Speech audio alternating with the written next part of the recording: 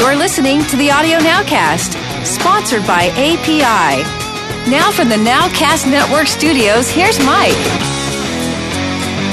Hey, welcome to the Audio Nowcast. My name is Mike Rodriguez, and before we get going, let me introduce the guys. Over here on my right, we've got Martin Page. Hello, Mike. Nice to be here. Next to him, and I thought I split you guys up. No, we're sitting together. We got the one and only Bobby Summerfield. It's that side of the table. I know. And next to Bobby, we got Scott Gershons. Sorry. Oh, man. And next to Scott, we've got Bobby Osinski. Hello, Mike. And next to Bobby, we've got our good friend Nick Peck. I'm cheering for myself. Hello, Mike. How are you? Good to see you, gentlemen. And finally, over here to my left, we've got the one and only. This is show number 146. Rob Arbertine. Am I live or am I Skype? I keep forgetting to check. You are here today. I am. We haven't dropped out. Maybe You it's must just be live. vinyl blow up, you know? Well, I might be. Yeah. So, hey guys, this is an important show because number one, this is show number 146. In reality, with our specials, we're probably past 50 by now. But the most important thing about today's show is with today's show, we end our 8th year Wow. as a podcast. Next month. Did we ever give his Yamaha mixer away in like the first No, podcast? they did, but they sent 2 back. You know what? It never got out. It's still sitting in the same place it was. How scary is that? We should give it away. If I could find it. But 8 years. This is the end of our 8th year. We're going to be starting our 9th year in April. How crazy is that? That is ridiculous, That mate. is amazing. That is bizarre. And I was listening to a lot of the archive because I'm working on a little something for our next podcast, and it's amazing. I mentioned this a little bit on the last podcast of how we were only planning on doing 4 shows, and the next thing you know, we catch this wave of the digital revolution. But what's really kind of cool is some of the highlights that I found about first time we bought music on iTunes and the iPad and the iPhone and all this kind of stuff. And it's really kind of cool. But the big thing is, man, was I horrible. You were. You're pretty good. I First couple shows, I'm like, you cringe. You're like, ugh. You're still horrible. I know. He's not that good. Some things never change. But what's really great is all the guys that were here on the first podcast Still alive. are still here. We're still. Well, actually, we're still here. Still here. We just got the pens on. And you know what? And we've made such great additions with Nick and with Bobby and with Diego and with some of the other guys. I mean, it's really great. So we'll talk more about that. But on this our is the next A show. team. You've got those are reserves. But I do miss the A team. basement. Now we're in the tower. So. Yeah, but at We're least- a good 15 feet higher than we were. Yes, but at least we have more room, though. Remember, we That's used to true. have to be backed up against that wall and stuff. yeah, well. So Yes, it's all good. Anyhow, all that to say is, so we're going to end 8th year. We're going to start our 9th year in the next one. So that's pretty awesome. fantastic. I want to thank all you guys. And still, none of us can talk about anything we're working on. In 8 years. It's very secretive, isn't it? It's completely secret. Even the stuff we were doing 8 years ago, we still can't talk about. It's more like the Templars or something, isn't it? Because we really weren't Simon working on Temple. anything. Well, we weren't working on anything. We were all unemployed. It just sounds better. What are you working on? I can't talk about it. No, secret. Unemployment line, But a couple things that I want to talk about before we get into. We're going to talk about mixing. We're going to talk about vocals on the back end. But I want to talk a few things that are kind of current. Number one, we had a great response to our Avid special that we did, and what's happening with Avid. And to be honest, nothing's really changed. I have. Bobby actually sent me a link about an article that was in Pro Sound News that was with the CEO of Avid, and it definitely didn't inspire any confidence. No, not at all. I mean, it was really, I'll have to put a link up to that because you listen to it, and like Bobby said, it's just a lot of corporate speak, and I don't really think he understands what he has and how it's being used, and talking about integrated the workflows and all this other stuff, and they have 19 products, and it was. I'm sure there were strategy meetings to talk about how to be able to get around, sort of the bad press and that kind of thing. And it might be Wall Street talk. I mean, it's that absolutely. really rubbed me the wrong way when which of you sent that link out of the. Was it you, Bobby, Bobby, who sent the updated article? But you had the best response about how out of their 20 products that they released, how many of us are using them. Yeah, he said we released 20 products in the last year, right? Yeah. And I think I said in my response, show of hands, who's using any of them? Yeah. Is anyone here at the table? Well, I think the question is define the word release. I mean, the S6, they showed it. It's not really released. Well, and the other thing, too, is with Avid, it's not just audio, it's video, too. But still, all that to say, it didn't inspire a lot of confidence. Who here has moved up to Pro Tools 11 for their main work? Is it a majority of us? Is it any of us? Absolutely not. No. Okay, so there are a number of reasons why. The reason number one is because I don't want to lose all of my plugins that have not been moved over to the new format. And the other reason is I keep hearing from everyone that it's crashy as hell, and I don't need that. Pro Tools 10 is stable. It works. And for me, it's just I've got 2,500 reasons why I don't want to, and then there's that. On that principle alone, I'm furiously looking for something else. Only 2,500? 2,500 just to upgrade, just for the. Are you seriously looking for another workstation? Well, I've got Nuendo. I actually got in touch with our good buddy Greg, and he hooked me up with Nuendo, and it's really good. I can see why not a lot of people are flocking to it, because when you go into the Steinberg world, when you go into that world, you cannot think Avid. You can't think Pro Tools. You have to think the way they do stuff. There's some really great stuff about it. There's really some stuff that I think it's not intuitive. It's just setting up your session and stuff. I always go by how many times do I have to look at the manual? Can I just sit down and start, looking and poking around and stuff like that? Interesting. I'll talk to you off a mic. I'd like to know why you think what's different, because I've worked in both and I'd be intrigued. So, okay. For now, boring people. Yeah, but we'll talk about it because it'd be interesting. I'm still amazed that no one's kind of really filled that gap. I mean, I've been kind of looking, and there's a lot of things you would have to do in order to fill the Pro Tools gap. You'd have to be able to work post-production. You'd have to be able to talk machine control. You'd have to be able to do OMF and AAF input and output. So it's a tall order. Nuendo's got all of those already. No, that I understand. But a lot of people don't get into Nuendo because it's as you say, have to read the manual. You don't really have to, but if you, you kind of do. I mean, you're used to it. But we won't hijack it. Yeah, we're talking. Mike, what about like European television broadcast? I think they use Pyramix and Sadie a lot. Right, yeah. They're in Sadie, and the problem with that is making that kind of capital investment, because that's not necessarily any cheaper. And you're making that kind of capital investment in like Hollywood, it would be really difficult to be able to move in and out amongst other studios and things like that. They've really got a grip on it, and I don't think it's going to go away, but it would be really nice if something else could come in and kind of fill that. I mean, I used to teach a course at UCLA, a comparative study of digital audio workstations. Yeah. And when I was teaching it, there were 52 options.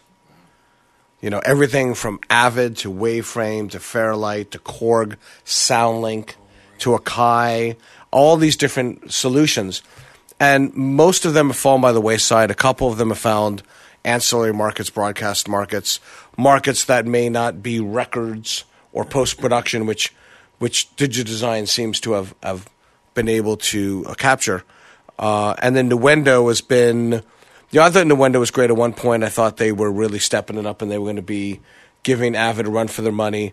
And I think they were bought and sold so many times that I think that the people that bought them had lost their focus on Nuendo being an alternative solution to the Avid products. It's a really good product, but they really don't seem to have marketed that way within the industry. So other than some hardcore people that want to work on a PC, I haven't seen much of Avid around. That's the big misconception, and again, we don't want to go on this, but it's actually 100% Macintosh compatible. That's the thing. Nuendo is. I mean, yeah.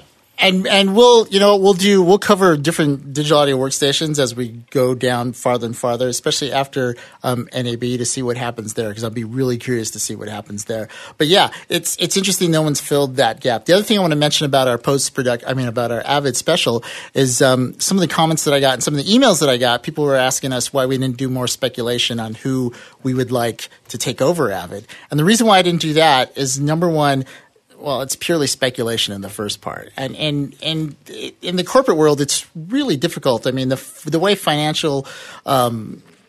the way the finances work with acquiring debt and things like that, if we, everybody would like, hey, Universal Audio, or hey, Yamaha, or hey, why doesn't Adobe, take them over? But it's really not that easy. And it may be an investment company made up of a bunch of billionaires that I don't even know about. So, But that's like talking about your favorite baseball team or sports team, and why don't they trade so-and-so to so-and-so. Right. And it's not that easy. But I haven't said, though, being a bit of a businessman myself with companies, I'll just say the reality is it's too early to buy Avid, because if they're hanging on the hook, you're going to want to let them drop way further down to buy pennies on the dollar. But right now, it's still worth something, and they need to be in further trouble to be able to get it at a fire sale. Yeah. The thing is, the market cap of Avid, as of that last couple of weeks ago, it was about $252 million. That's market cap, right? Excluding debt. So the net value of it, I mean, okay, but working on market They claim cap, to have no debt.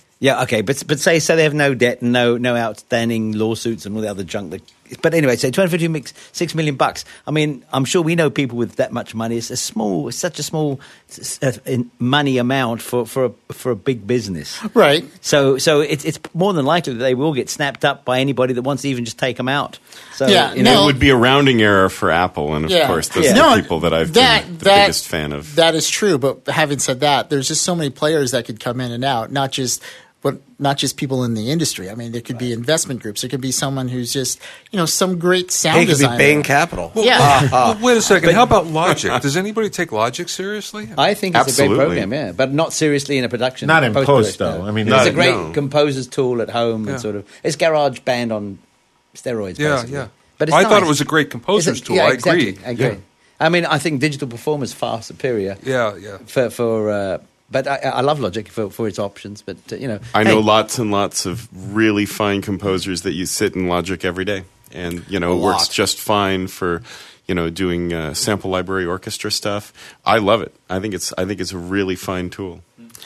Yeah, I mean it's a great program, and definitely a lot of music guys. There's definitely a younger generation that's moving more towards the Logics. They're the same guys that think Ableton's expensive, because you can pick up Logic now for $200. I mean, that's insane how inexpensive it is. I mean, the guys that I hang with, I mean, these are orchestral composers, and they've got $20,000 in their sample libraries.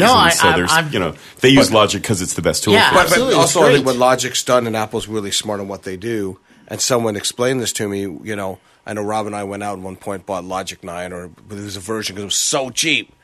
And then they said, did you happen to buy an upgraded Mac at the time? And everyone said, yeah, of course we did, to run it.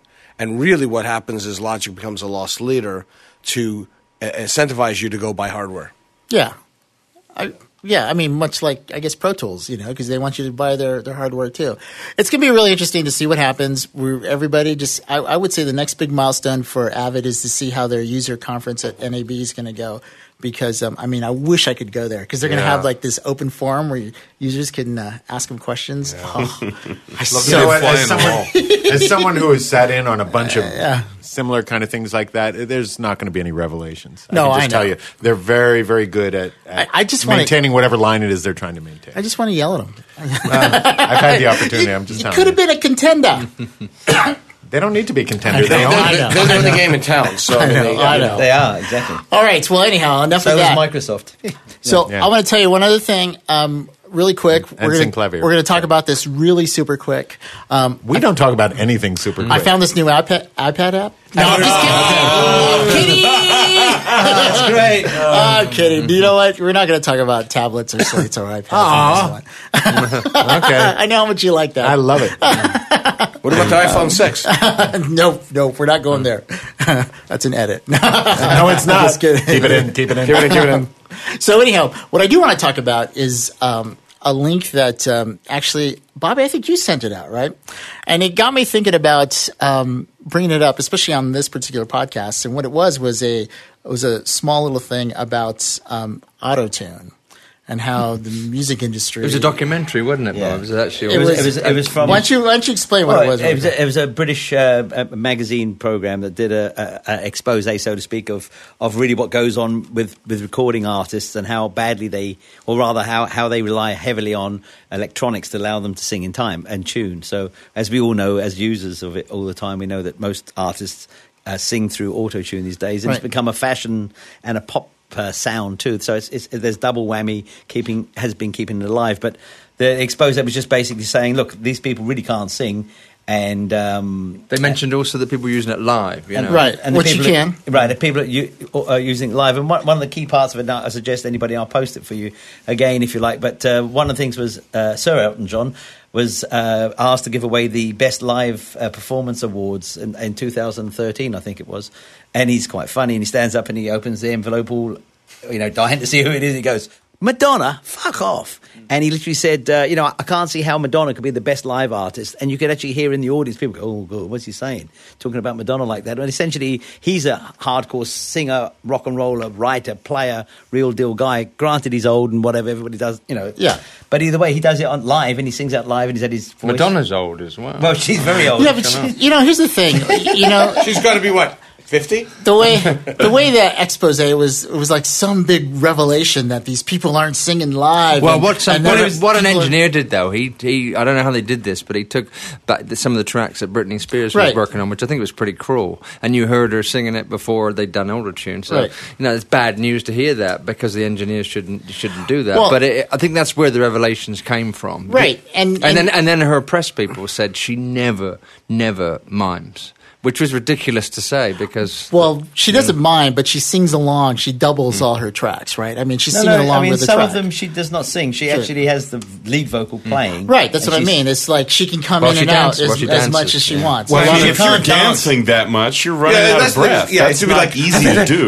Earth, Wind and Fire used to do it. Yeah. It's not, but not the same way, though. I mean, they definitely... I've seen Earth, Wind and Fire in concert, and I'm not saying that they're... Look, they're talented. I'm leaving if you go. No. I'm leaving. No. It was a great show. Don't get me wrong. I'm only kidding. But if you look at some of the modern productions where it's almost more of a Broadway show and things like that. Mm-hmm. When you go in there, don't expect to hear the artist. I mean, you pay for the whole show, right? I mean, and you don't want them to sing because it's not going to sound nearly as good as it did in the studio. And that's. But I will say, by the way, about a week ago, I saw Book of Mormon.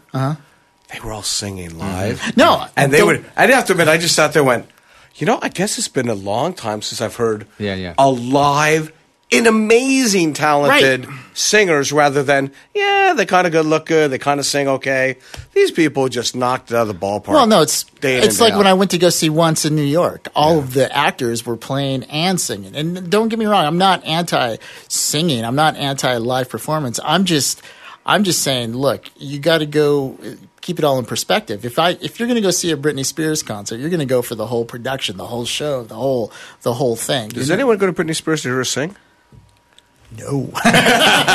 Did you see the Oh, go ahead. Did you see the thing in the paper the other day? Just getting off the subject on Britney a little bit. How her VIP packages go from $2,500 to $5,000, which include a meet and greet and a goodie bag and sit in the front row for sound check or something. Kind of stuff, and there was all sorts of. It was like sold out. That's crazy. Packages. Yeah, that's crazy. That is crazy. Well, a lot of people don't realize that with acts like her, what they'll typically do, and I think Madonna may have been the first one to have this set up, but they'd actually have the lead vocal on a track, just like some other backing tracks were. And then the artist has a mic that if they sing, it mutes the lead vocal off the track. But if they stop singing, like if they get to an intense dance section, they just sort of mouth the words, and then the lead track plays through automatically. Oh, that's cool. So the artist can actually decide during the live performance whether they have the breath to sing something or not. And, and on that note, too, some of these acts that get all high and mighty, I mean, I've heard Elton John. Elton John's a great performer, but he can't hit those high notes anymore. But if you go to see a live act to see how they play live, my sentiment is if everybody had to sing and perform as best they could live, we would sure have a lot less artists out there. I mean, because only the players and singers would really be on stage, and maybe they should be the only ones out there anyway. No. I mean, you go for the show. You're not going. Look at my little 8-year-old is going to go when she went to go see Taylor Swift. Now I didn't go, so I don't know if she was singing or not singing. She didn't care. Of course, she wanted to see the whole show. But we're not talking about 8-year-olds. We're talking about essentially. I mean, obviously, a kids' market's a different story, and they, but. That's true. Do you not want to see would you prefer to see a band mime a song they did in the studio and dance, or hear them out, see how they play and actually get off on how well that bass player played his part, if he played the part? I know a lot of people who wouldn't care, sadly. Sadly. I'm just saying, look. But the artistic side of me would, yes, I'd love to hear him play. I love live music, don't get me wrong, but just entertain me, I don't care. But you about live music. How many times has David Foster taken away the band and put Toto in?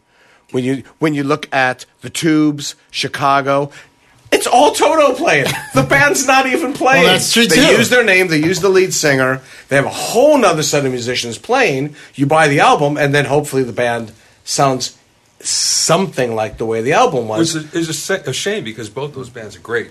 But there were so many. When the Tubes went out, they played live, and when Chicago went out, they played live. They had to learn those parts. They might have been pissed off that somebody else played it, but they had to play it live. I think we're coming back to autotune. It is a different market. It's a different time. And you talk about theatrics, and I think you're talking about young audience. I think you're talking about a young audience because, even when Genesis were breaking, they were doing a lot of theatrics, and it was an amazing live show. And Gabriel's always done that and sung. So you're talking about a live audience and a live market, a young audience. That's what I'm trying to say. It's really, that's where the gap changes, and it goes from there to Rush or something, but it goes to, you're looking at a young audience that accepts pop music, which in most pop music now has an auto-tune. So auto-tune has affected, how the live shows are going to be in a lot of ways, and it's a youth-oriented thing, That's true, and I'm not I think if it all depends on the act. Certain acts, absolutely, it's okay for them to, and you'll see auto-tune basically with dance music and young bands, not so much with Soundgarden or something. This or if you went to go see, Steely Dan play or Bowie or something. When we were younger, we used to call it corporate rock. Rock became so produced and so much where Styx would have in Peter Frampton and guys that would really start off well, and that's how Nirvana came in. All of a sudden, guys were out of tune. Guys were more raw. And to bring this up again, a lot of the young bands that broke through for young people, like Gary Glitter and everything, they couldn't perform live very well. So it was a struggle for those artists that were breaking to young kids, like we were talking earlier, Sweet and Slade and everything. It was a little difficult for them to go out on the road. T-Rex, a little hard to go out. But now with the technology, the young ones can go out and still, use technology. You bring up a dilemma for me in all of this, and with auto-tune. I love Crosby, Stills and Nash. I always have. They use the auto-tune all the time. Well, if you listen to them live now, they're really rough. They're really rough. And I think to myself, would I rather hear them not so rough with auto-tune? That's true. Honestly, and I don't know. I mean, because sometimes I hear them and I cringe, the live things, and you go, ugh. But that's who they are now. If you're going to go see CS now, it's to see CSN. It's because you love the music, you love the recordings, and you love your memories of when you saw them in the 70s and the 80s and the 90s. Whether they can hit every note perfectly or not. Who cares? It's David Crosby and Graham Nash, and they're up there and they're singing this beautiful, awesome music. And that's the thing. Are they singing beautiful? Possibly they should stop. Just say we can't do it anymore. We can't do it. I think that was a different era. We're just going out for the money, and we're just going out because we like to be in a band together. But there's a point when you want to sit back and listen to the live tapes and say, "Fuck me, we shouldn't be doing this.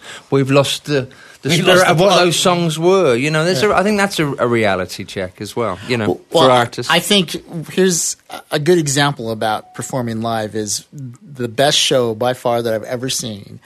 I actually worked, and that was the Stevie Wonder concert, and it was actually a show that we did in Australia, and it was Tina Arena was performing with him, and it was goosebumps because they both were singing. It was totally live, and Stevie puts on a great show anyhow, and that, I think, that moment, the goosebumps, everybody felt it in the whole room, in the whole auditorium. That could trump any laser that's video exactly what I'm show, talking about. anything. I mean, that's what music should be, though. Exactly. Should be a but not thing. everybody is capable of doing that, and I would never expect a But Britney that's why we Spears shouldn't to have people on the stage that aren't. But you can't say you shouldn't because Well, not shouldn't, but we shouldn't. It shouldn't be a world where everything is put up into us and said, "Oh, it looks good and great." There, she put her on stage. But when there's a great singer, but again, who's to make that judgment? Because of some people, I think the end user, the end It's up to the audience will decide. Exactly. Yeah. But I also think this was neat is like you just talked about your moment, when you saw Stevie. Something nice about being human is that occasionally something special happens, and maybe you're lucky to be at the right place at the right time to catch that one performance. I mean, look, I'm a big Heart fan and all that, and when they did the Led Zeppelin Stairway to Heaven at the Kennedy Center, that was magic. Yeah. It was magic. All of a sudden, I got goosebumps and went, wow. And it was special. It was captured. And that's what records try to do is they capture that one little moment of perfection, supposedly, that the artist wants to perceive, which isn't, like when you talk about auto-tune, sometimes it gets so manufactured that it loses that little humanism, that little something, that imperfection. For all the people, that try to make it perfect, and I'm going to make every note perfect and every beat perfect, and it's going to be perfect. But there's something neat about it just being real. You know what? A great producer walks the line and builds a combination of the stuff that is studio perfection with the stuff that is the human piece. And there are plenty of great pop producers. That's on the other hand, very good point. On the other hand, you have Mutt Lange and you have Steely Dan, who will work a song to death with many different bands until they get what they want, but it's perfection. Yeah, it's not electronic perfection, but it is. They've worked it to perfection. And some people don't like that. It's too neat for them. It's too perfect. But it's not overproduced. It's just done till they get it right. Yeah. What I think is interesting about Steely Dan is that the performance is done to perfection, but Donald Fagen has an extremely eclectic voice. That's true. And, but he's never out of tune. He's never out of tune, but there are definitely things in that, he doesn't sound like a trained operatic, Well, it's not manufactured. absolutely perfect singer. Is the term. Yeah. They'll keep playing it till they get that take or combinations they like, but it's not a manufactured song. Well, the great thing about Steely Dan as well, some of the performances, although they looked upon as really slick and nailed down, some of the performances of the musicians like Steve Gadd are phenomenal, and they knew when to say keep that mistake, and they knew when to keep it, because you can hear on some of those drum tracks on Asia that he's drum click in the middle of the drum solo, and they knew that spoke, and they knew Larry Carlton played some great solos. Wasn't that all about Zeppelin? Yeah. I mean, Zeppelin was so imperfect, but God, there was something going on. Yeah, I mean, you're absolutely right, and I just want to bring this back around. Like, all I'm saying with autotune is certain acts will use it, certain acts won't use it. There's the generation of a lot of acts that are using it, but there's also a current generation of really great singers, really good live singers. It's not like people don't know how to sing in tune. It's not like new people coming up can't learn how to be able to sing correctly. Right. Of course they can. But there's also a pressure too. You have to understand there's a pressure financially for them to make a boatload of money on the live show, because that's that a lot of those live shows are the only thing they get paid for. Well, are where they make their money, and they're competing. When you pay $100 for a ticket, you want to be freaking impressed. Do you remember in the old days when the albums came out, like Queen, and they said we don't use any synthesizers? Mm-hmm. Yep. Well, now they're bringing out an album saying I didn't use any auto-tune on my vocals. That's true. Exactly. Yeah. Bobby, you were going to say something? Yeah, but let's bring this back to the studio, where there's an unspoken pressure on an artist now to make everything perfect as possible, to get it in tune, to get it on the grid as much as possible, only because that's what the rest of music is doing. So even if you don't want to do that, there's that pressure that makes you do it. But do you think, makes you do or to some degree makes you do it. Do you think the pressure, though, is created by the listeners, or is the pressure done by kind of the ego of the industry of what they want it to be? Both. Both. But don't you think an artist, as a true artist, and obviously this but an artist should say, listen, I'm going to do what I'm going to do, whether you like it or not, in tune, out tune, whatever it is, take it or leave it, not let me go in there. A lot of artists these days are little businesses, and I don't blame them because they've got to try and make money, but they end up starting a record thinking, well, I've got to do the auto-tune, I've got to do this, I've got to be on the grid, I've got to quantize, got to use this drum sound, I've got to have this guest guy on here. It becomes like a commodity, and there's no chance of spontaneity. I don't think, Jimi Hendrix said, I shouldn't play left-handed, I should play right-handed. Sex Pistols didn't use auto-tune. No, they didn't, did they? If you put auto-tune on the Sex Pistols, it wouldn't work. Yeah. Auto-tune would say, we don't know what key that is.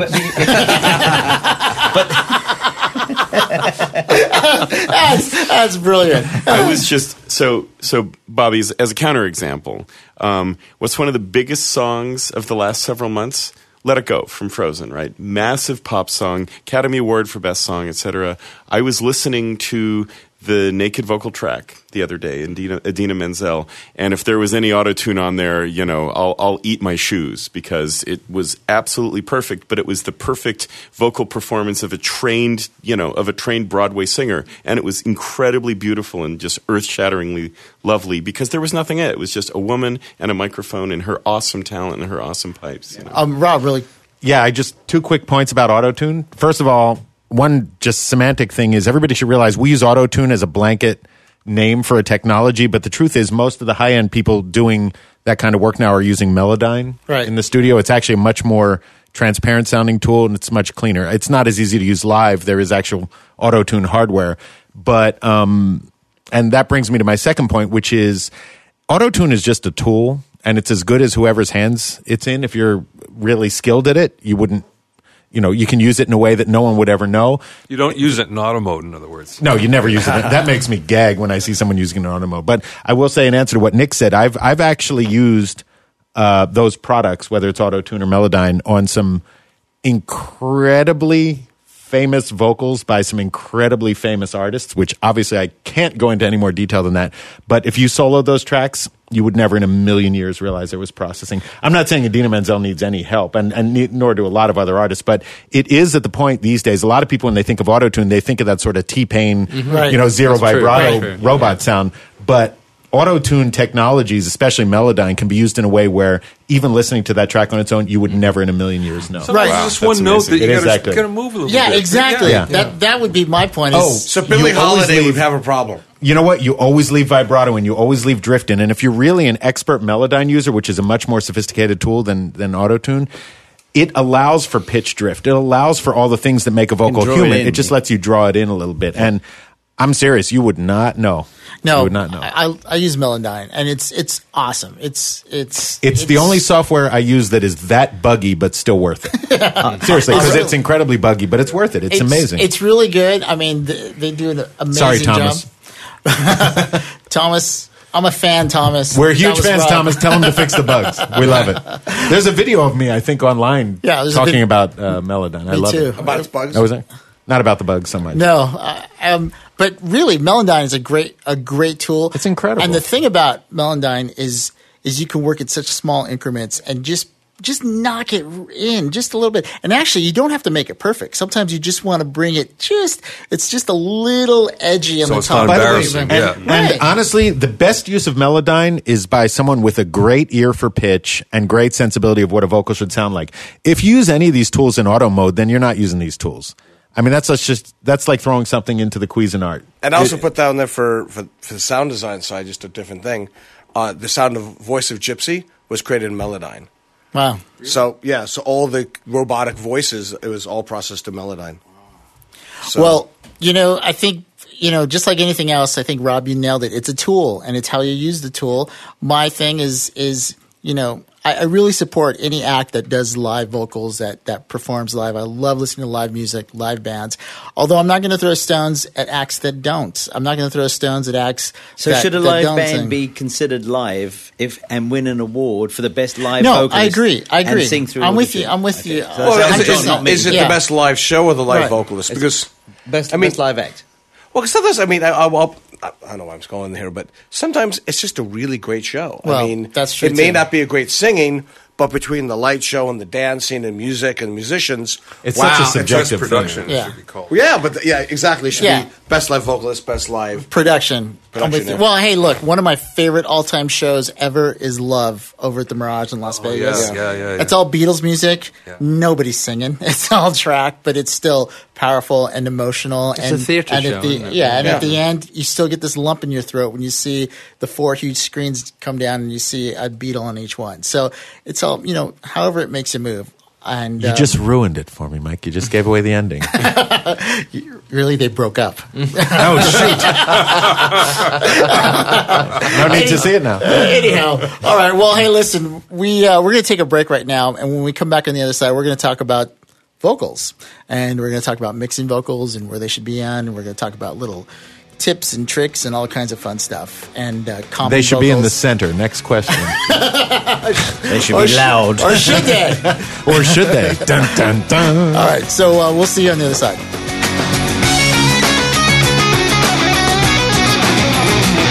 You're listening to the Audio Nowcast, sponsored by API and Westwave Audio.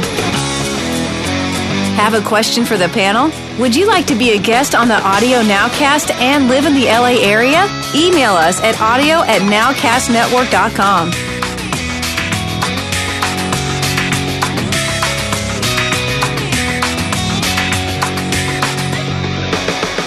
Hey, welcome back to the Audio Nowcast. And before the break, we were talking about autotune and breaking out in hives. Wait, no, that was just Nick. But he's recovered nicely. He's recovered nicely. Hey, so doing my best. We've been talking. We're starting a series on mixing for those that weren't here last week. Bobby, Me, us two. You get Kids. to talk twice as long. That's But we do anyway. But most of them are swear We were words. playing That's the problem. football, weren't we? We played football. We yeah. played soccer. I mean, That's it's right. more important. Come much on. more important. Game of Did you guys win? Yeah, we won last night 5-4. Yeah. 5-4? Yeah, real tough game. Good. It was fantastic, Yeah. wasn't it, Bob? Paige We're on the and same I- team. Yes, on it the was same great. team, yeah. You know what? I will tell you this: that Martin turns into a beast on the football field. I mean, literally, you would not recognize him. He's mean. So he is yells Bobby. at you. So is Oh Bobby. no, Bobby's the same way. Yeah. I played with him once. We're animals. We're And I'm animals. only He got once. the ball and we just gave him such a bollock and he eventually just said, oh. No, Martin ran into me in a goal and gave me a hip. I didn't even know you were there, Mike. I had no idea. I just So wanted the I'm sure those schoolgirls didn't know what hit him yesterday. Well, no, they did. We couldn't hit Ed Wiltshire.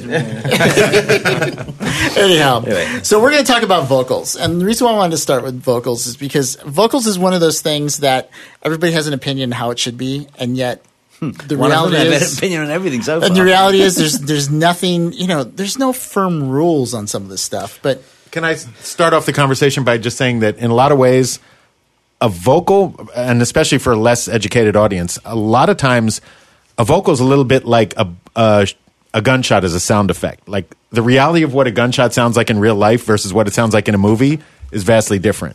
A lot of your favorite singers, if you heard them sing by themselves without effects and without doubling and without a lot of other trickery, that compared to what you expect to hear from their record is a little bit like the same thing. It's people have a really wrong idea a lot of times of what a human voice actually sounds like when you record it. that's Except true. for Tom Jones. or what it should sound like. Well, let's start from the beginning though. Before you even mix, right? You got to capture the vocal. Using That does I help. don't. I know. I mix first, then add the vocal. Mix first, record later. Yeah. Exactly. Using a good mic and a good mic pre. Now, we're just going to spend a little bit of time, but I want to ask you, and I'll start with you, Rob. Describe what a good mic pre sounds like. What does that sound like? Well, it's different for every voice. Right. But with a trained ear, I mean, a lot of it is one of the reasons that experience is important is when you're at the stage where you're recording a vocal, a lot of times the track isn't fully built or fully done, especially in pop music. Right. I mean, it's one thing if you're setting up a whole band and tracking everything at the same time because you can hear the voice in context with the backing track Right. all at the same time. But a lot of times if you're recording the vocal separately, as we do a lot, especially in pop, you have to sort of be able to tell whether you're getting the kind of vocal sound you need. Is it going to be present enough to fight through the rest of the track? Presence.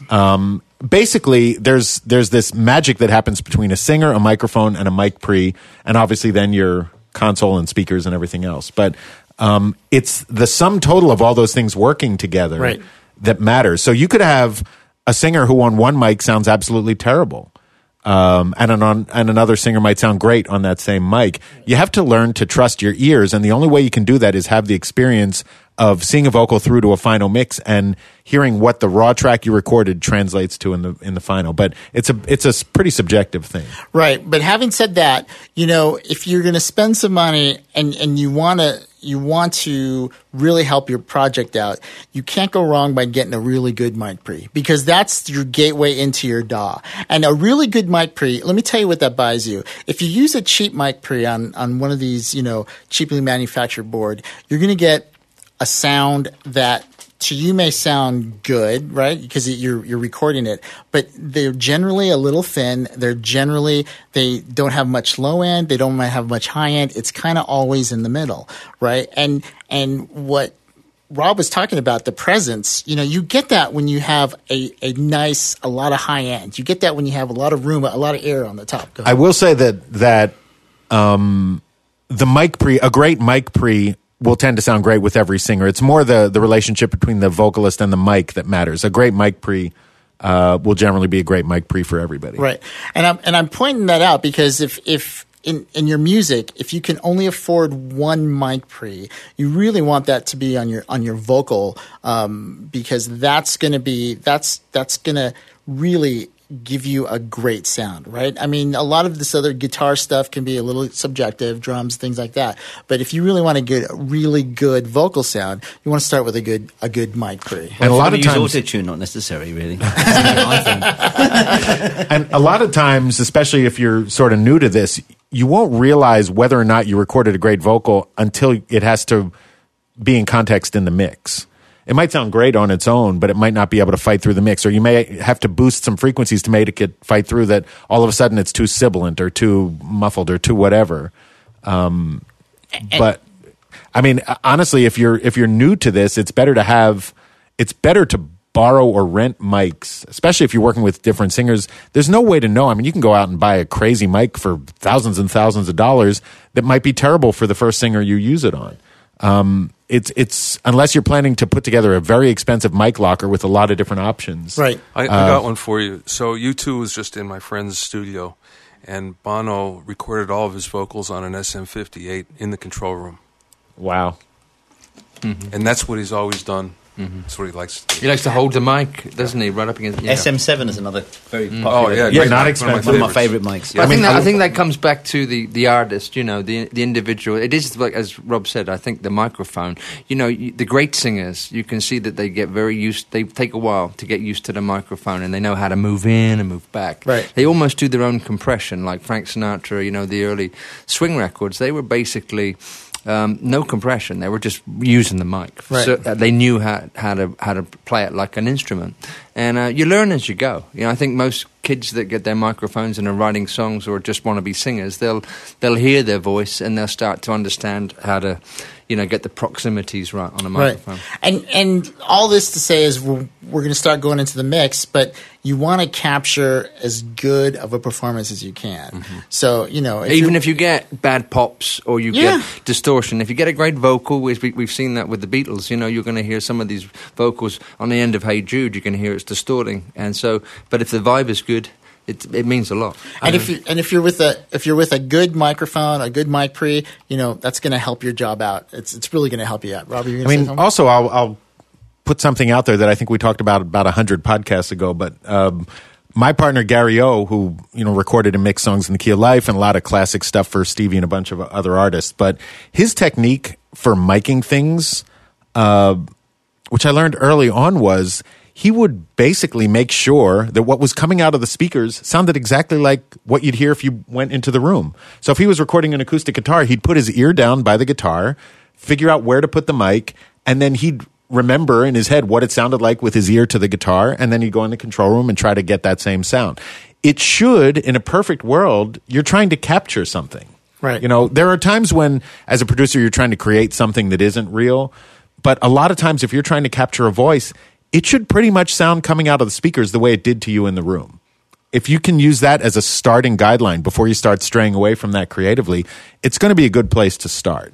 If all of a sudden, if somebody sounds way more sibilant, if they have a lot more S's and high T's and stuff in their voice, and you don't hear that from them, I happen to be working now with a singer who's very sibilant, and she has a lot of that to her voice naturally. So we turn it down as a creative choice, but the initial miking we try to do is just capturing exactly what she's doing. And the most important thing is for the singer to hear back in his headphones something that gives him confidence and helps him want to perform. So, the engineer has a job really to make the singer feel like he's hearing in his headphones something he can deal with and work with. And a big thing with latency these days for singers. Oh, yeah. Yeah. Really quick, Bobby, were you going to say something? Yeah, no, I'd like to ask Nick, so is the criteria different for what you do than what we do for music? So in other words, with the relationship with the person that's doing the voiceover Like with the microphone and absolutely. Without a doubt, the criteria is the same. We will go into the studio and we'll try 4 different microphones on an actor to find the one that works the best for them. So we were working with Corey Burton a couple of weeks ago, who's a very well-established voiceover guy. He's the guy, if you ever go to Disneyland and you're riding on the tram from the parking lot to the park, he's the guy that's sitting there talking at you while you go. So millions and millions of people have heard him. And, we try a lot of different, I remember we had 2 or 3 different mics up on him, and his favorite is the AEA microphone. I think it's a KU4, something like that. It's about a $3,000 microphone. And he said it's absolutely great on his voice. But interestingly enough, with voiceover actors, you might even go so far as to choose different microphones based on what part of their voice they're using or what kind of character they're making. So, some of these guys can do, I was recording somebody who was doing some Star Wars stuff, but he also is Fred Flintstone and, a couple of other characters. And, Fred Flintstone has got this really gravelly, deep kind of voice. And so it's a completely different part of his vocal range that he is using than when he's playing some other characters. And it would make sense to experiment with using different microphones depending upon what kind of, depending upon what kind of sound you're trying to get out of these guys. Okay, so here's another one for everyone here. How much do you play with the impedance switches on a microphone preamp if they have them? Me, a lot. Yes? Yes. Impedance matching is a good point. What does that buy you? By me. Oh, what does it What does when it you get when you? what does it get well, you? More high end, more low end, more detail? Yeah, it loads the microphone more or less, basically. So you get better power transfer. That's the technical term. And the frequency response changes, essentially. So a microphone can respond better to lower frequencies or louder sounds. So the Viper mic pre is That's a tube. the Viper, yeah. Yeah, a Viper's a really nice one I like to use, and it has a couple of different mic pre settings. Impedance settings. But the older school of thinking was the 600 ohms was the yardstick, 1,000 ohms, 600 ohms. And people used to make little T bridges in the old days, XLR cable with a 2 resistors in it, a T bridge, and used to load things down. And some of the mic pre's that people talk about, the classics, the Class A's and the Neves and all that, a lot of those characters, a Class A is a specific style of electronics, but a lot of them have a special transform in the front end. That's where the microphone first gets plugged into. It's the first time the electricity leaving the microphone hits the transformer, and that's a key thing because the transformer has an impedance, and that will affect the way that microphone sounds. And Bobby, are you using it as a tone control? yes, exactly right. Yeah. Exactly right. I mean, it's interesting because I do a lot of creature vocals, and You are a creature. I know. So, and a lot of times I need to be either smaller and cuter or bigger and meaner. Well, you're there. I know. and I actually have a huge array of mics and mic pre's that get me different sounds, and it's like, what color do I want? Right. How do you And decide? How do I decide what color I want? Yeah. Well, a lot of times if I'm doing, I hate to say, Kaijus or Godzilla or something, I'm able to get a sound and drop my voice in such a way. Also, we were talking about performance of the mic. Proximity effect, how close am I getting? Am I going to use a 251? Am I going to use a 47? Am I going to use a shotgun mic? Am I going to use a combination? And then what I do is a lot of times when I create the vocals, I'm doing live performances. So I do it against picture with all my stuff, and it's not just go in and put it through a harmonizer because it's way more involved than that. Right. And I lose a lot of the details. So a lot of people go, how'd you get that sound? I'm like, well, I put it through this device, I EQ'd it a certain way and found resonant frequencies that of both the speakers and my voice, and what really, that frequency really over accentuates something. So when I growl in it, or and also using my vocal cords, a lot of it's experimenting. Now that's a great point. I'm going to keep moving this forward. So now we've picked our microphones. We're recording. We're getting our performance.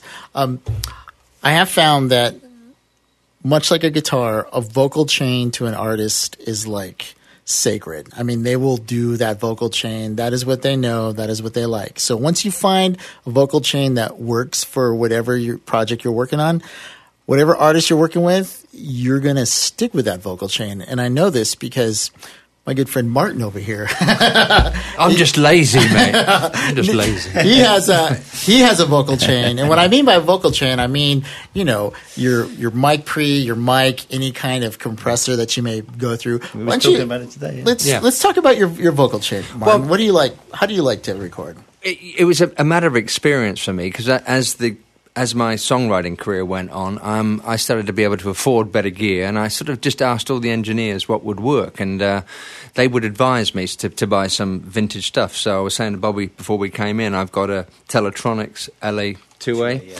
and I've got a couple of Neumann mics, and I would just experiment with that. This is at a later stage. I mean, my demos were on Fostex at first and TIAC, and you make them work, because I'm just a songwriter, and I just wanted to get the songs across. But when I started to get serious about my vocals, and I was actually working with Robbie Robertson, and I could see that he was using some tube microphones, and I liked how deep and growly his voice went. And I've got a bit of a high voice with a bit of mid-range, and so when I found the Neumann 67, I just heard it added to me. Like, it just added something that I was missing, which was a little bit of gravel. And then I purchased a Neve preamp.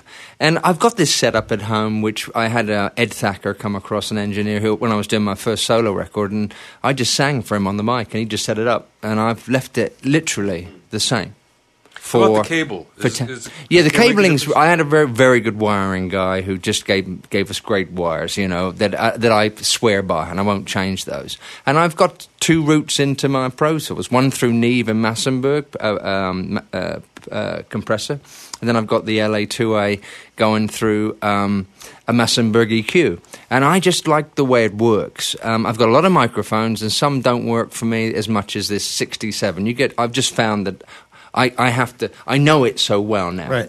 But so I have these 2 chains, which I don't have, which I think really complements me. And but I'm not really skilled in knowing, like, to play with it too much. Bobby's helped me on the Massenburg compressor. But once I find something, I know how to use the mic. I know how to come in, go back, and I know how that LA2A works. You perform to the mic. I do. I perform to that mic, and I know when I put the headphones on, because I recorded home for 20 years. Right. I know exactly that's a really good vocal chain for me. But as Bobby was saying, I worked with Tom Jones, and you'd say, Tom, what mic do you want? And he'd go like, anything.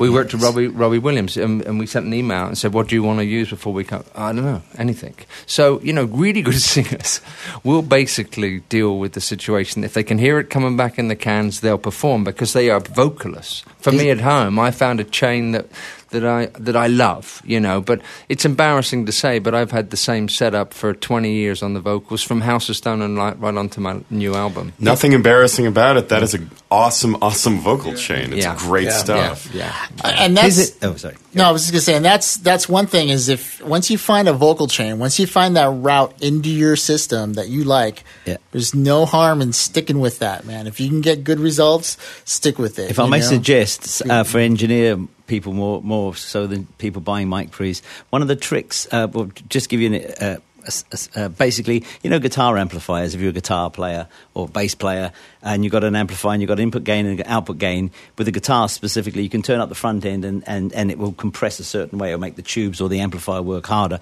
So you'll get certain amounts of sustain and different kinds of sounds. Anyway, the same thing happens when you have a microphone that's compressed for the singer in a very more subtle way.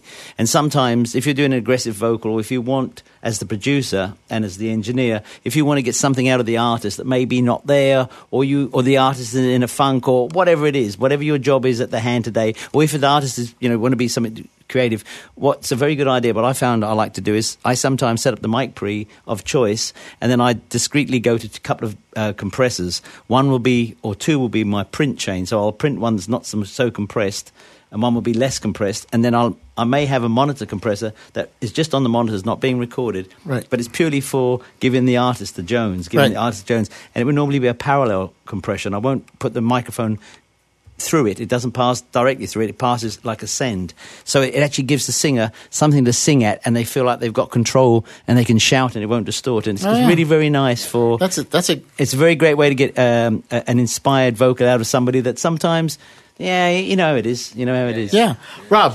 One thing I think I'll also mention here is that we're talking about vocal chains usually as being hardware, but there are lots of people who track through plugins as well as vocal chain. And one thing that I find incredibly horrifying is that there are EQ and compressor plugins which may sound great, but they have presets in them called like lead vocal, backing vocal, female vocal, male vocal. Just, you know what? Or U67. Yeah, or even worse, trying to pretend to make it sound like a certain mic.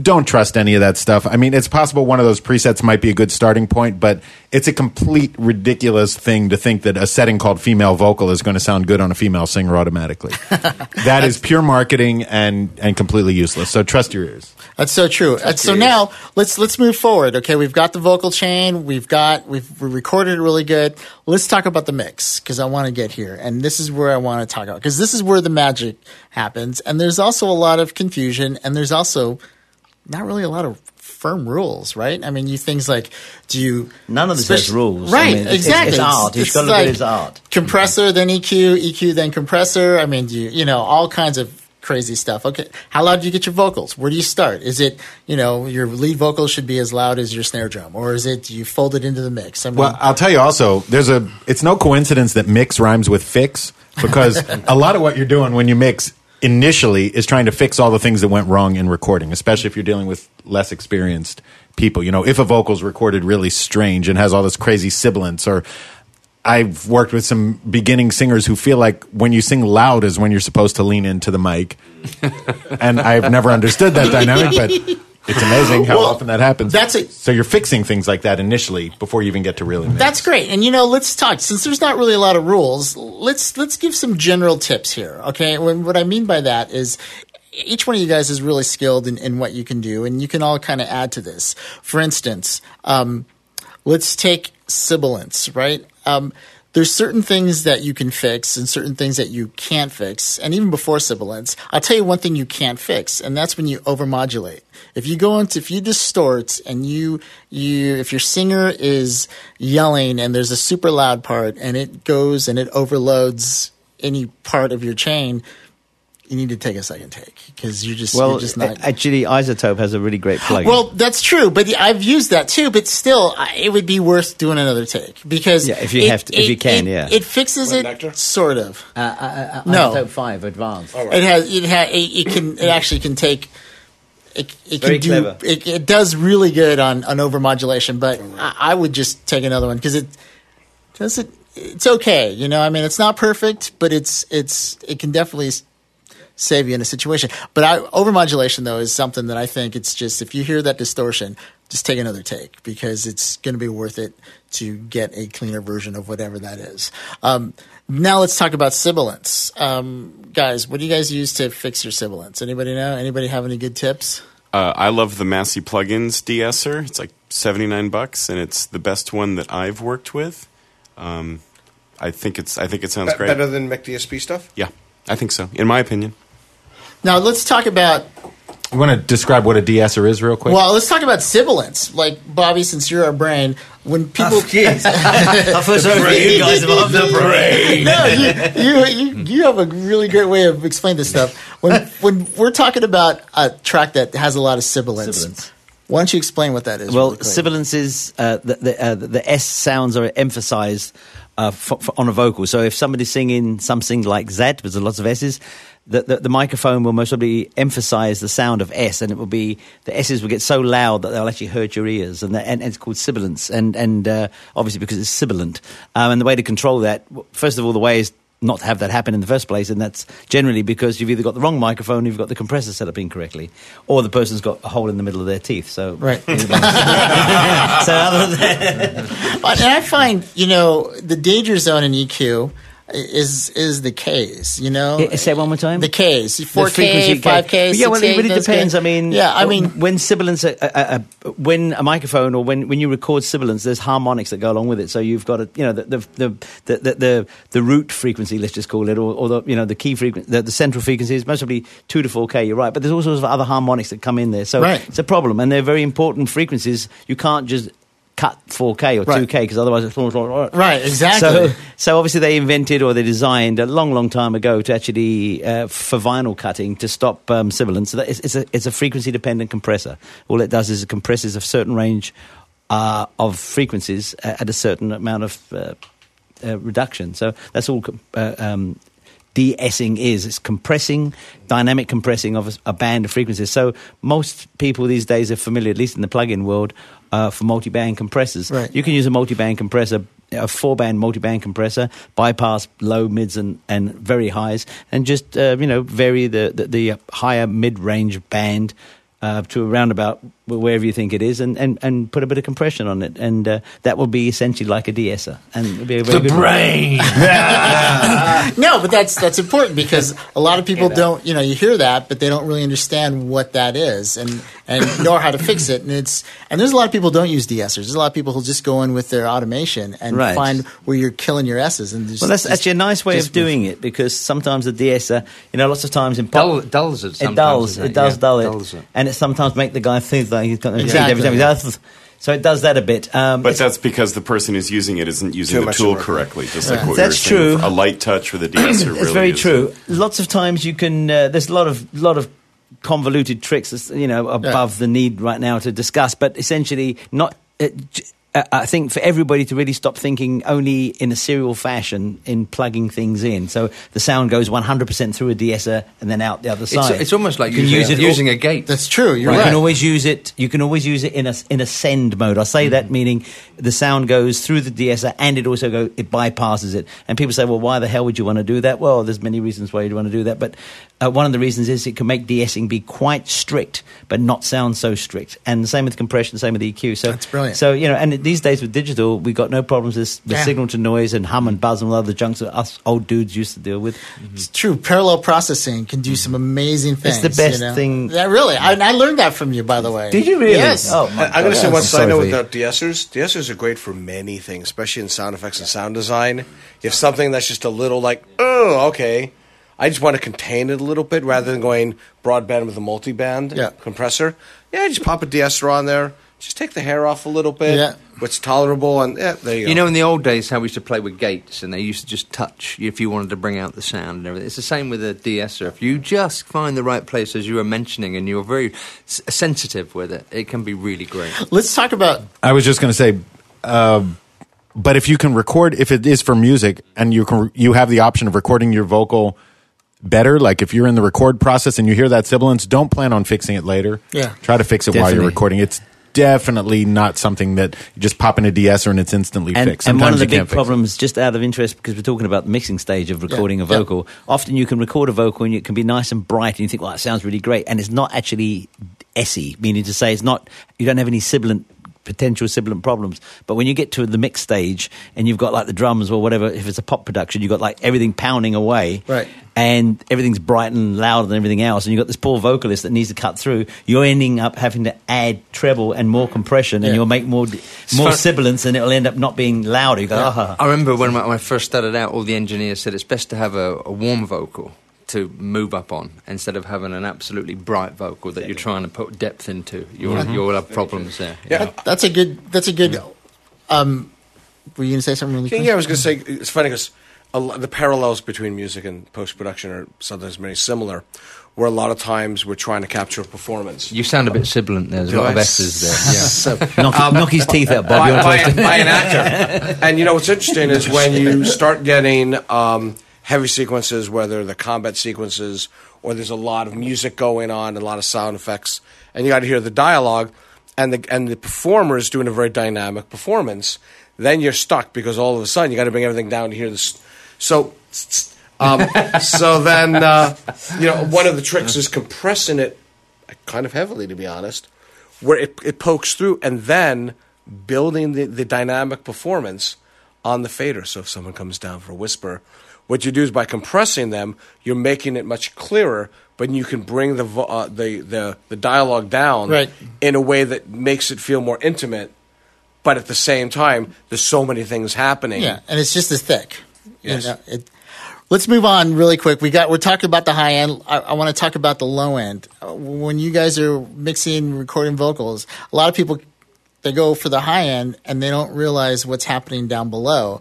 And you can run into a lot of problems down below. If you, for instance, certainly can. There's a lot of low end rumbles. We're still talking about recording, Bob. Sexy beat. The sexy brain. The sexy brain. But seriously, there's a lot of frequencies down there that you don't necessarily need. And I would say when you get into a mix and you're starting to place your vocal there, don't high pass filter is your best friend. Exactly. And that's the thing. If you can learn how to master your high pass and you know where you can cut it off, is it everything 200 and below? Is it everything 150 and below? Is it everything 275 and below? I mean, don't be afraid to chop those frequencies out, because especially on a vocal, sometimes you get a lot of room tone that you don't think is there, and it's actually there, and it just takes up a lot of space. It's interesting what Rob said as well, though, for a singer to think about proximity, because if you're too close, you're going to get a lot of that down there. You know, so you have to really find that sort of 6 inches, 8 inches. That sounded nice, didn't it? 6 inches, 8 inches. But I mean, you have to find that movement from the microphone. The proximity is really important. And it's amazing how even when you think of a low, full vocal, it's really not way down there where you think it is. I mean, there's nothing happening down in 40 hertz down except there. for truck rumbles. I know, exactly. We pretty much, I can't think of any dialogue mastering or editing that we do that we don't have filter bank in there. Like, is the first thing on the chain. We've got a high pass filter at 60 or 80 hertz. Yeah. Absolutely. But the thing is, there is a lot of beautiful cream. There's a lot of beautiful cream in the dialogue that you want to be able to get down there. But that's 100, 150. Right. So be careful. But certainly my point of view is, anything, I will move that high pass filter up until I really hear it starting to sort of affect the body or the real lowest end of the vocal, and then I'll edge it down just a little bit. And I think, especially in a mix situation, that's really important. Look, if you can, you're going to work on your high end, you're going to hear the high end, but if you can control what's happening down below, the low end, it's going to make your vocal pop, because it's not going to be competing against anything. Anybody have anything to add on that? No, I think I'd just add that definitely using a high pass filter on the vocal is nice, but sometimes it's really nice to switch it off with the vocal then sings a part but by themselves, or they're singing hand clapping or something like that, because there's a room hump that goes on. I know air conditioning is down in the 40s and 60s, so you don't really want that. But there's a certain love to when you hear a vocal. If somebody's doing an intimate vocal or they're doing an a cappella part, it's really nice to hear the full frequency. So make sure you have that low frequency ready to be. No, that's a great point, because as much as we want to turn it off to fit in the mix, in with the track, sometimes you want to have the full bandwidth, because, especially if you have a lot of room for it. Yeah. Usually, if you have a roll-off switch on your microphone, which is a high pass filter, usually it's a low enough frequency that it's not something you'd ever want in the mix. Why don't we, Bobby, explain really quick what a high pass filter is? It's a filter. Yeah, I could use a vacation. The brain. I don't know. Listen, I'm sure anybody else can explain this, but anyway, the high pass. I'm going to grab you all. The high pass filter like farting, huh? is exactly what it says. It filters low frequencies and just passes the high frequencies. Right. And same as the low pass, it does filters the high and passes the low. So yeah. All right, well, let's move on. So now we fixed our vocal. We're dealing with the high. We're dealing with the low. Now it's time to put it in the mix, okay? And this is, there's not really any firm rules. But when you guys start, where do you like to place your vocal in relation to the music? Do you want it to sit on top of it, or do you want to fold it into it? Is it as loud as the snare drum, or is it louder than the snare drum? I mean, there's all kinds of things. Two approaches. Go ahead, Bob. First approach, in a pop song, you usually want the vocal out front, so it's louder. With a rock band where you want more power of the band, then you can pull it back. And as far as all the great mixers that I've watched, that's kind of been what they've done. And it depends on the genre. really. Yeah, completely. Depends on the Genre song. specifically. And sometimes you go in for an effect. I mean, some vocals, the R&B style, sometimes the vocal is extremely dry and tucked so low that you can't really work out what the lyrics are, and it does draw you into the track more. Yeah. So it's actually quite pleasurable. But then you listen to a ballad or, like a pop ballad, and the vocals out front with a ton of juice on it and whatever. So it's really very... And through different eras, it's changed, doesn't it? I mean, That's like true. now the vocals are very, very loud on pop records, but back in probably the 70s, they were hidden a little bit more.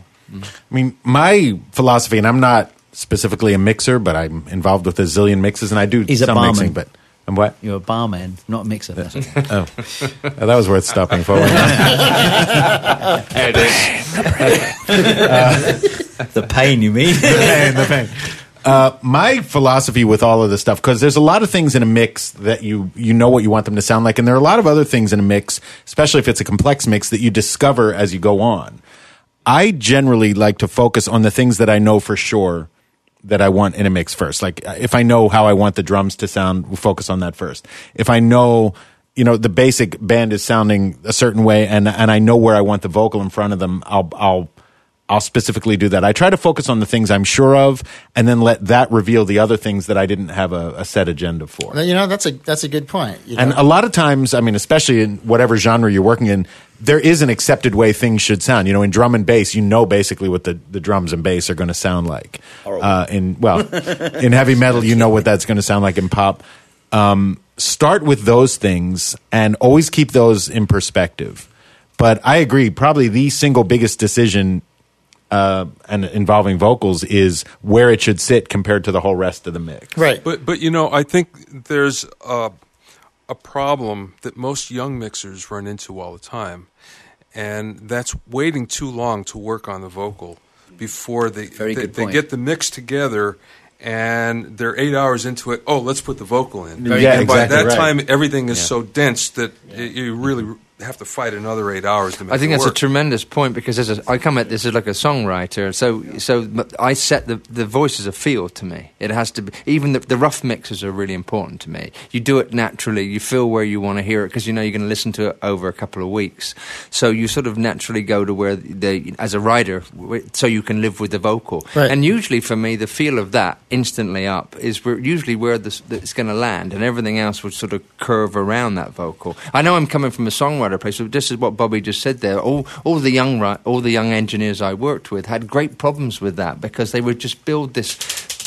Oh, that's my beads falling around. I thought it was raining. His voodoo beans. But they would work so hard on trying to make a record before you would put the vocal in, and then at the end it was all of a sudden you go, what a great track, the drums sound good, then you put the voice in and it was really a letdown.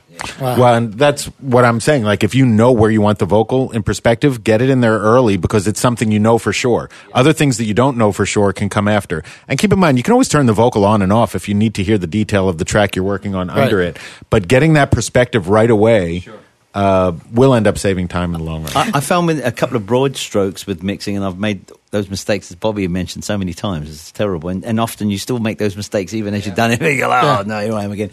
But a really good way, if you like you're working mixing quickly, so to speak, is to get a good drum sound, but don't spend your life on it. And likewise for all the other instruments, and including the vocal with maybe a bit of the splash that you want to put on, or whatever the effects you want to have, and a little bit of the effects chain, but spend a little bit more time on the actual vocal, meaning to say, I know I want to put a tail delay on it here, I want this quarter note thing coming in there, have that all set up, then put all the sliders down and say, okay, let me put the drums in, let me put this in, now let me put the vocal in, because everything, you're at least painting with nearly the same right colours then. It's so interesting for me, because I've just... For the song, that is, that helps the song. I was listening to the Beatles in mono, and you realise that they really had the focus. So, and if you listen to Sgt. Pepper in mono, it's a totally different mix to the stereo mixes, because they concentrated really on the mono in the early days. That was it. Then they left the second engineer to do the stereo one, because stereo wasn't as important.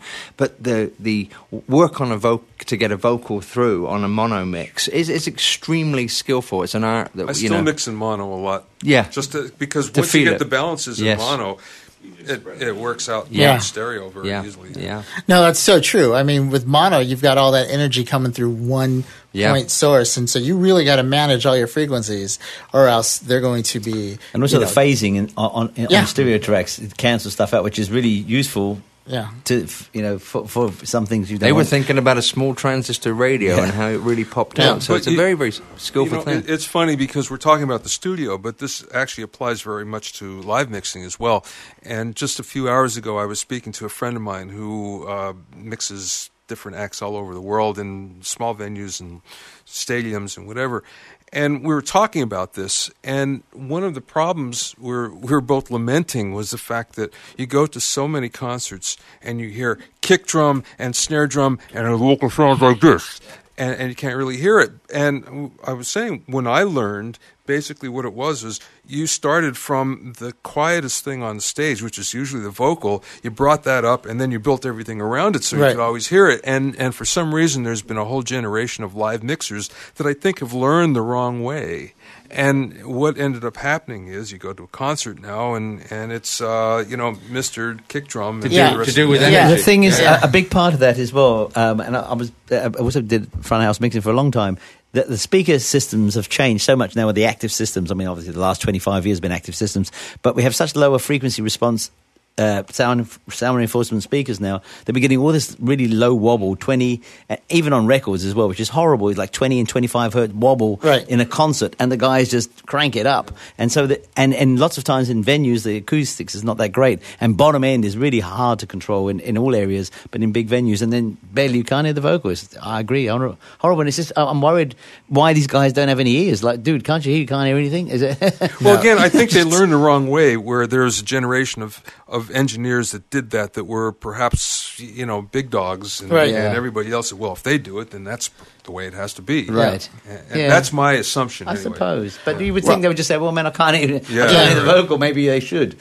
Rob, you were going to... I was just going to add another thing about mono is a lot of people don't realize if you're doing music that could end up playing in clubs, a lot of time dance clubs are in mono. And they do that so that wherever you are in the room, you get the same mix, basically. And I used to do it. hi-hat on one side of the exactly. It's disorienting. Can't hear any other side. And there are some clubs that would specifically be like a stereo club or a 5-1 club, but that's the anomaly. I mean, a lot of dance stuff just has to sound good in mono that reason. This is all really great, and we're going to have to start wrapping this up. But before we wrap it up, I want to talk to you, Martin, specifically about background vocals, because now we've got our main vocal. We're kind of figuring out where it sits in the mix and everything. You do a great job in mixing your background vocals. Do you have any type of, rules that you use, or you just go by how it kind of supports your main vocal? And it's all feel. I mean, it's hard to. It's very, very hard for me to explain that because I work so much on my own, and you've been doing it for a long time. But I feel it. I can feel it like a tapestry. To me, it's like a tapestry. It's like seeing the lead vocal. It's every song is different, every genre is different. But I think I see background vocals as, in general, for me, supporting the lead vocal and adding to the arrangement. And it's specific to every song. But it's almost like I can see it in pictures. I can see it as like in a painting. You'd say I can see the red just touching underneath the blue or something. That's how I see background vocals, and I pan them differently. And I spend a long time thinking about things that are very close to the lead vocal. If it's one single harmony, I'll bring it in just real close to it. And then I'll put a bunch of harmonies that I think are in stereo. Sometimes I'll just join the stereo track and send it off at 0.75 on a mix. And so it's to do with feel, but then sometimes you really want to hear a Beach Boys thing where it's really fat underneath you. It also depends on the key of the song. That affects how all the background vocals sound, and what's how many harmonies you're going to do, what's the octaves going to be. But I basically, in a simple way, would say it's it curves around the lead vocal. It's to be like clothing to the lead vocal. You do a great job on your background vocals. I mean, Martin mixes all the stuff that he's doing right now, and it's you just have a really great feel with tremendous sibilance, though. Loads of sibilance. But the thing is your background vocals are there between your main track and your vocal. I mean, it's a nice little slot. For Something them I like in. as well is sometimes people don't know that I've got background vocals on there. Until you look at it twice, then you go, oh, there's something. It's almost like a pad to me. Yeah. Rob. And I think that was great the way you just described it. The only thing I would add that when I'm working on these kinds of things, and I'm working with a band now that when you ask what we're allowed to talk about, I can actually talk about it tonight. But where I have multiple singers, and we do a lot of backing vocals and group vocals, and they're not all backing vocals sometimes. And I think always just have a really clear idea of what's a backing vocal, what might be a group lead, and even within the same song and the same mix, you can have groups of vocals that play different roles. Some might be backing, some might be like a double for the lead, which would not really be considered backing if it's like a co-lead. Just really think about what the context of all these vocals are, especially if it's a complicated production. Sort of strip away the layers and figure out what's a lead, what's truly backing, and what's somewhere in the middle. That's a great point, because we were baffled when Brian, my partner from my first band, went in to work with Earth, Wind & Fire, because they would all just come, 3 guys would come around a microphone and just hit parts and parts and parts. And it was 3 men just moving around the mic, and it was like, what's the lead part? What's the rhythm part? So it was like you couldn't really say it was a background vocal. It was almost like a scat, but a harmonies. Were they singing 3-part harmony at the same time, or one part? No. George Massenburg was doing it, and Maurice had this way where he had 2 singers, Philip Bailey and another singer called Beloyd, who helped with the harmonies, but they jammed the parts on the spot. And they just say, another track. And then they'd move us. I was singing with them. They'd say, you've got a loud voice, move back. And then they'd sing that. And poor old George Massenburg had to go, background vocal 1, I think. Background vocal 2, I think. Maybe this is a lead vocal, because they were like firing out rhythm and syncopated grooves. And so it was a really good education to me that also they would jam, so it was like, give us a track and they'd and just fire things out. So from the old school of going, that's a background vocal. It was different. We learned a lot. I'm sure with Stevie Wonder, I learned a lot that background vocals were not necessarily background vocals, but possibly horn punctuations. They were different. Exactly. They're rhythmic things. There's a good trick I learned from Bruce Swedien, and that's who? The godfather of recording, and that's when you're doing background vocals and you're going to double them. A way to make everything sound bigger is just have everyone take a step back. And or swap positions. Positions and fill up the meters. So in other words, you just turn the gain up a little bit so it's basically the same level. And it makes a big difference. Rooms matter. Rooms matter a lot. Goodbye Yellow Brick Road, the engineer was saying that those wonderful harmonies that you hear from Elton's background band, they would all swap harmonies. They'd sing it one way, then they'd say, now you take the high one, I'll take the middle one and the low one. And this got a beautiful blend. I mean, that can make it feel full only if you've got 2 tracks or 1 track, after bounce, because they had to bounce so much down. Right. So, sing it and then ask each singer to sing their opposite parts, and it will really, if they're good singers, it'll blend wonderfully. It's fantastic. I'll also say that coming up with that strategy for how to record and mix background vocals can become part of the signature of a band or an artist. Mm-hmm. If you come up with something that helps, like Queen's a good example. Come up with what's working for your band. That technique, if you stay steady with that technique, it's a big part of your sound. Lady Smith Black Buzz. Awesome. Yeah. Hey guys, this is really good. And then put auto-tune. Auto-tune on everything. And run it all through Queen and Elton John's backing absolutely. Band. They really need it. And run it all through an L1 when you're all done.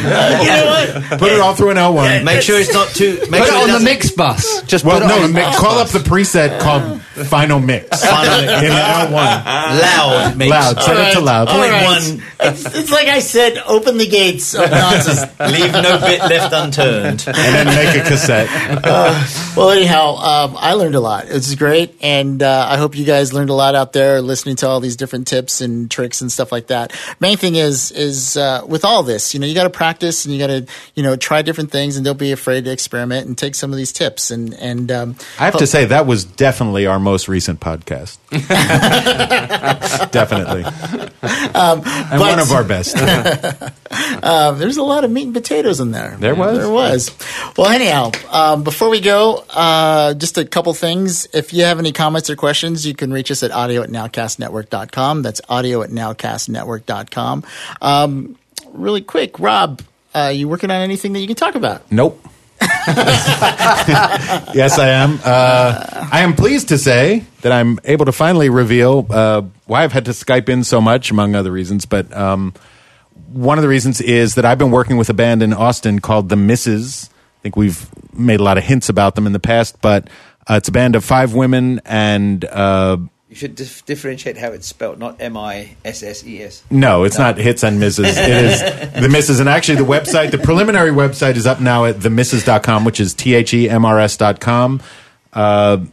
It has a lot of photos of the band, including one of me in a tux with them. Wow. Which is a very rare occurrence. You know what? By the time this posts, it won't be the preliminary. It'll probably be the real. Oh, that's true. Okay. No, it's going to take a couple months to bring the project out for real. This podcast. Okay. Okay. The project launched 3 days ago. No, the project's going to be coming out in a bit later. There's a huge marketing plan being put together for it. And the first single, though, is on the website. It's a song called Enough.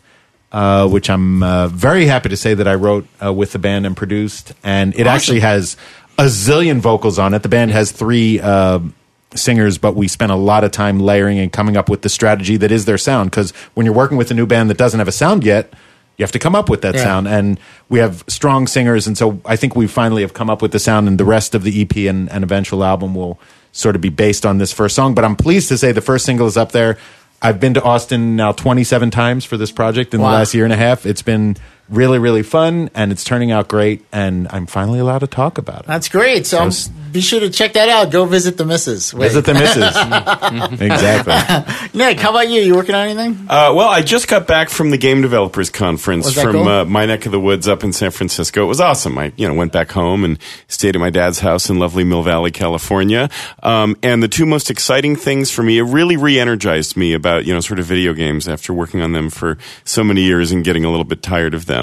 There was a Legends of Lucasfilm Games postmortem in which the people that really founded this absolutely seminal group of incredibly creative video games people were there talking about sort of the good old days. That was very exciting for me.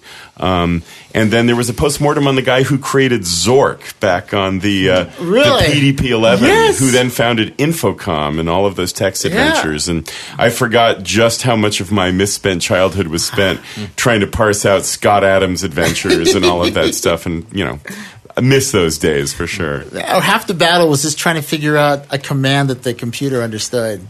Absolutely. Go north. Run. Put torch on cat. Exactly. Bobby, how about you?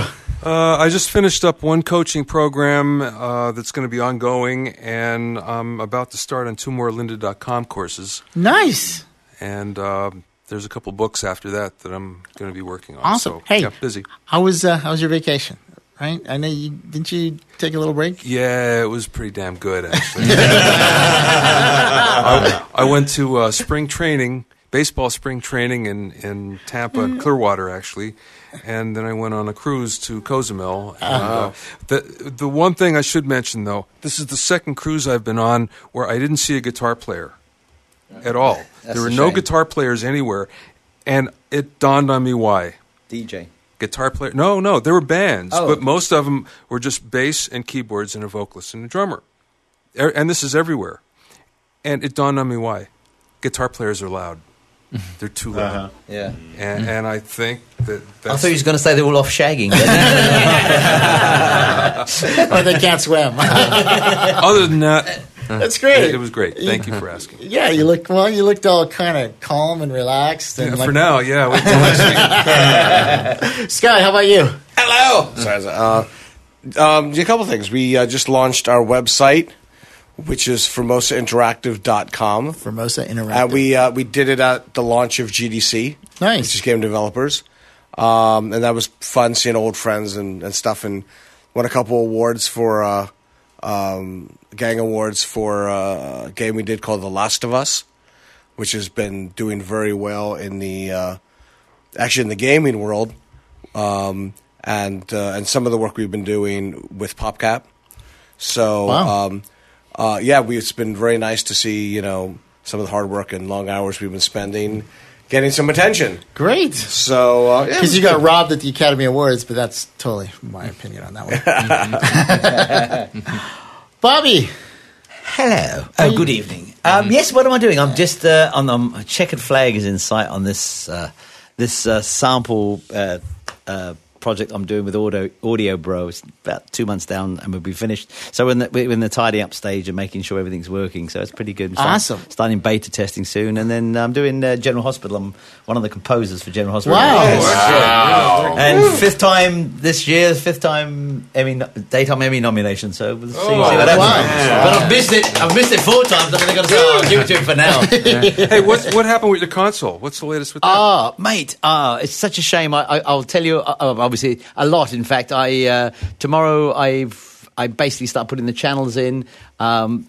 Just completely rebuilt it. Basically, it's an 88R now. Yeah. Fully. And I've got. I just put in the Conway mods, which is the power distribution for the whole thing, and I'm able to switch off the buckets now, like the SSL could. A VR could never do that because of the logic. Yeah. But we found a clever way of keeping the logic on from one power supply and switching it all, so I could switch off the power and stop chewing up 20 amps per bucket when I'm not using it. Basically, and. Most advanced thing of that console is that I found a brilliant company called Omnitrack in England, and they make essentially what looks like a ballpoint pen, which is a ball bearing in a socket that's soft. And I asked them, and they made it for me specifically, but it has an adjustable screw on it, and they are the 8 legs that my console stands on. It's £1,800 when it's fully loaded, but I have my control room where I want to be able to wheel it out and move my console around, and this allows me to do it. It's amazing, and that was my thing. So that's fantastic. That's what I'm happy about. I've just seen a photo of it as well. It's I got to come over and see that. We actually should do it. One, we should do. We should set up a band and do a potty there or something like that. Okay, we'll do a podcast there as long as I'll record all channels. That's right. What you don't know is we did a podcast once there as a special. Probably the best ever. It was the best ever, and we actually set my control room because I just got the VR and it was laying in pieces in a pile of junk. And Mike said, "We've got to come and do a podcast about the VR." I said, "Yeah, with pleasure. Come over to my place." He said, "Okay." So he said, "You got any mics?" So I set up 3 mics quickly, and I'm talking to him and looking, and I said, "I'll just record it quickly on the computer," and I put the 3 microphones up, but routed his mic to 3 buses. So we recorded, I didn't even look at it again. So we got me. Martin, this is when we have to say, the brain. The pain. There was a plan, really. It was hilarious. Martin, how about you? It's been a really interesting beginning to the year, mainly because of older copyrights. I mean, it's recently We Built the City was made into a advert in England for a phone company, and it went viral. It just exploded, like 5 million plays, and then it ignited the single in England to like ridiculous. They just fell in love with it again. So you're back on the charts, right? It was a rocket up to 25 in the English charts. How cool is that? Is this the Jefferson Starship version of it? 30 years on, it's become the fastest moving single in England in March. That's awesome. Isn't that brilliant? They went from something like 187 to 25 purely from the viral of YouTube, and it's phenomenal because it's become again, a very, very powerful song. So the question is, Lamborghini, Ferrari? No, Maserati, a red one. And then because of the copyrights, it's been just one of those years where these dreams, and again, We Built the City are in 2 more major movies just about to come out. And then one of my songs from my first album, Keeper of the Flame, that's going into a big movie as well. So It's been really quite good. And then I did a wonderful, which is on my Facebook page, a wonderful interview for a company called Songfacts. And it was quite charming to me because it was like they'd just done Bill Withers, they'd just done Holland, Dozier and Holland, they'd just done Donald Fagen, and they were calling it the world's greatest songwriter, so I felt very honoured to do it. And they went in depth about it, all the songs I'd written, and so it's a very, very long interview, but it's really behind the scenes. The guy did a great interview, so I was very proud of that, and that's just up on the Facebook page now. And so it's been a good start. It's really nice to feel that something you wrote 30 years ago still appeals to the kids, because it's the kids that are buying it still. So the drinks are on Martin. No, I got to go real quick, actually. Hey, really quick. I will say, too, that you've played me a couple songs of some stuff you've been working on, and let me just tell you, man, for you Martin Page fans out there, there's some brilliant stuff coming down the pipe sometimes. So. Thank you, Martin. No, it was really good. It's fantastic, and I know I'm just going to brag all over you. So thanks, buddy. There you go. I just realized before we go, I forgot to mention. So with the Misses, with the band I'm working with, I'm writing and producing, but I'm also helping with their development and helping them come up with the strategy for getting out there and basically helping manage their development. And it's given me a chance to work with Mr. Osinski over here. I've been picking his brain about 1 billion different things, and it's absolutely just been amazing to have him on board. So thank you. This is a public thank you. There are 2 brains. There are 2 brains. Well, he is. I think just the Bobbies have the brains. Well, he's literally written the book on things that I've needed to know for this project, and that the band has had to know, because this is partially about educating the band as well. So thank you for all the time you're putting in helping thanks. with that. It's a lot of fun. Good, I'm glad. It's a great band, great project, and Awesome. It's a pleasure Thank you. working with you. What about you, Mike? The fun what are will you continue. up to? Let's see. I'm mixing season 2 of Axe Cop, my favorite animated series on Fox. I think that comes out in May or maybe in April. Axe Cop. That was Chaps. You guys are funny. And then I'll tell you what. I made another purchase. And I haven't bought one of these. I hope it was an iPad app. It was an iPad app. No. Do you have the gold one? No. I got auto-tune for the telephone. I bought a gaming laptop, PC laptop. Why How not? many laptops do you have? Steam? Are you using Steam? I have a ton of laptops. I know you do. Well, actually, they rotate to my kids. So. Oh, well, that's the excuse. That's why you had kids. I know that. But what about the picture about the model that you did? I put that up. You did a model? Yeah, that was awesome. That's a roller coaster. It's called Space Warp. It's awesome. It's a little roller coaster where you get these still balls. And Little. It's not little. It was huge. No, it's yeah. I mean, it's about what is that? 3 feet, maybe 3.5 feet, and it was pretty fun. I put actually, if you guys go to the Facebook page, I started a little post where people can put up things that they do away from music, because sometimes you got to step away. Like run. You know, That's not a good idea, is it? Really? No, but there's some talented people out there. Some people that do photography and some other things. Yeah, but Not what you guys do. Boring. Really quick, I'm just going to tell you, I bought a new Windows laptop, and let me just say, Windows 8.1. No, it's pretty good. The power of these new laptops, of the processors, is scary good. I mean, it's so good. The gaming engines, it has if you know your graphics card, the new GTX NVIDIA 8870, which is their second to the highest mobile graphics chip. It's just scary how much power it is. And it renders the blue screen of death with a richness that you just can't imagine. I was going to say, for all those text adventures, it's going to be so screaming fast. Look, it's a blast. I'm having just as much fun. I'm installing all my great PC software and stuff like Fruity Loops and all my audio software, all my Cubase. It's going to be my new music computer for Windows, and it's just powerful. And you know what? It's so inexpensive. It was compared to what you would have to buy on a Mac side. It's literally half as much. You get what you pay for twice the power. Half as much, twice the power. So it was really and good. a quarter of the operating system. Yeah. About 9,000 times more the downtime. Remember when you used to like to be on PC? Absolutely. The PC used to be way cooler. Yeah. All right. Well, hey, listen, we're going to wrap this up, but I want to thank everybody, first of all, for 8 great years. All the original guys are here. I want to thank the new guys, Bobby and Nick, for coming. No problem. Fantastic ads. I want to thank Colin for helping us out. Who wasn't actually born when we did the first podcast. And I want to thank the listeners. You guys have been behind us. There's been some amazing people that I know have been there since show number 1. We got some great friends in New York, some great friends in North Carolina. We've got some Chicago friends. We've got our German friends. We've got our English friends. I mean, we've got a lot of good communities out there. Hand claps for the friends. So thank you, listeners. And, it's been a blast. And we're looking forward to year number 9, and we're going to keep doing it. And I'm starting to pay these guys now. Just kidding. He's paying us an old laptop. He's paying us 9 times more than we were getting originally. Exactly. Yeah, we doubled each year. For myself and all the guys, thank you so much for listening, and we'll see you next time.